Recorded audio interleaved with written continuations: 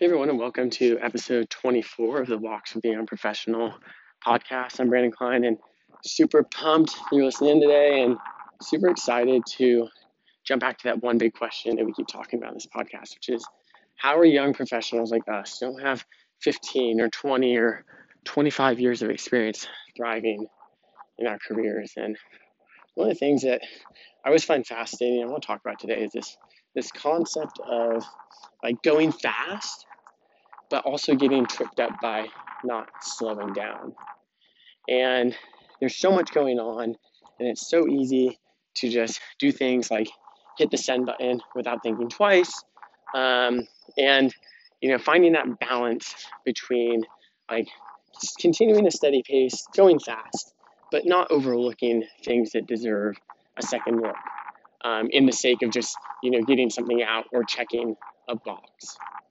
And I think that one of the most easy ways to, or opportunities to like identify this is things like sending communications, like emails or messages, and things like, hey, I'm, going to submit a piece of content. Like let's say that you're in marketing and you're writing out a piece of content, or let's say that you are an engineer and you're writing a white paper, right? Whatever it is, there's things that deserve you slowing down, taking a second or a third look, or taking a step away entirely and coming back to it tomorrow, and then hitting the send button, or then requesting approval on it, or then going ahead and sharing it with the rest of your team. Because every time that you publish something, every time that you send something, it is a representation of you. And what you don't want to have a reputation of is someone who has half-written sentences in their emails because they forgot to go back and proofread it, and they were in the middle of drafting it and they just kept writing and hit the send button.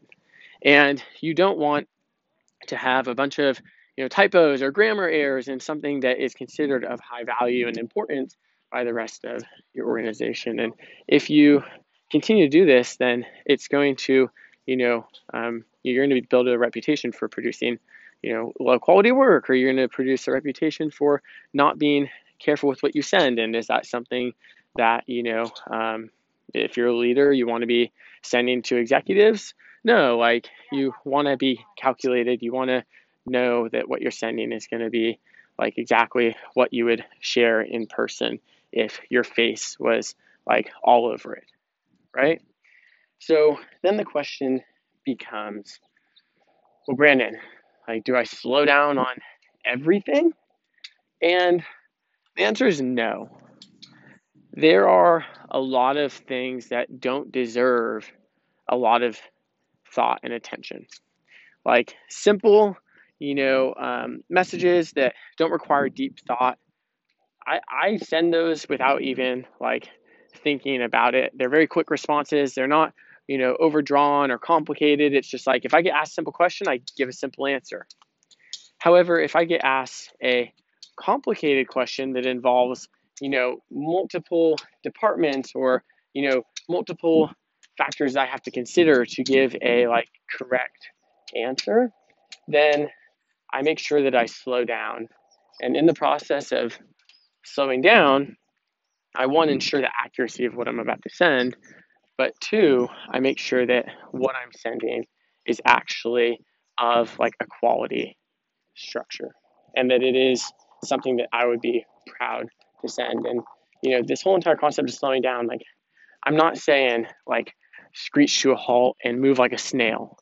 I'm just saying take a step back. Like take that extra 30 seconds before you send a rather complex email and reread it. Make sure that you're addressing the right people. Take a step back and make sure that the people that you're sending it to are the people that you want to send it to. Make sure that you're adding visibility to your leaders if you think that's appropriate. Like take into consideration all of the different aspects of what would be like the most effective form of communication, the most effective form of this content, and include them. And what I found is that really only ever happens when I take a step back. And it also helps me go super fast in that initial part where I'm like drafting it and I'm getting ready to hit the send button because I'm not worried about it. I know that I have this check and balance in my work stream where, hey, like, let's just like, let's get the first draft and then like just reread it and you can refine it. And it's kind of interesting how you can work really fast and then slow down for a second instead of, being really slow and then, taking forever to get something done. So take a step back, be okay with adding some slowness into your work stream, and be like excited to introduce a new level of confidence in every communication that you send, every piece of content that you publish, everything that you represent. Move fast, then take a step back and review what you're about to represent yourself with. Very simple. So I hope this helps. It's something that I do on a daily basis. And sometimes I might even draft something, move super fast, and be like, hey, you know what? It's not urgent right this second. I'm going to come back to it with a couple of other things I need to just take a second glance at, and then have a new fresh lens on it, and then send it, or then request approval for it, or whatever it is. So find out where it makes sense to introduce this into your work streams, but make sure that you're taking a step back. So hope this helps. If you love the podcast, it would mean the absolute world to me if you could go on the Apple Podcast app, scroll down to the bottom. There's those stars that we all use to buy this stuff or make smarter shopping decisions. Well, it really helps with podcasts too, and people just make all their decisions when stars are available based off of those stars. So it would mean the world if you could leave the number of stars that you feel best represents the podcast.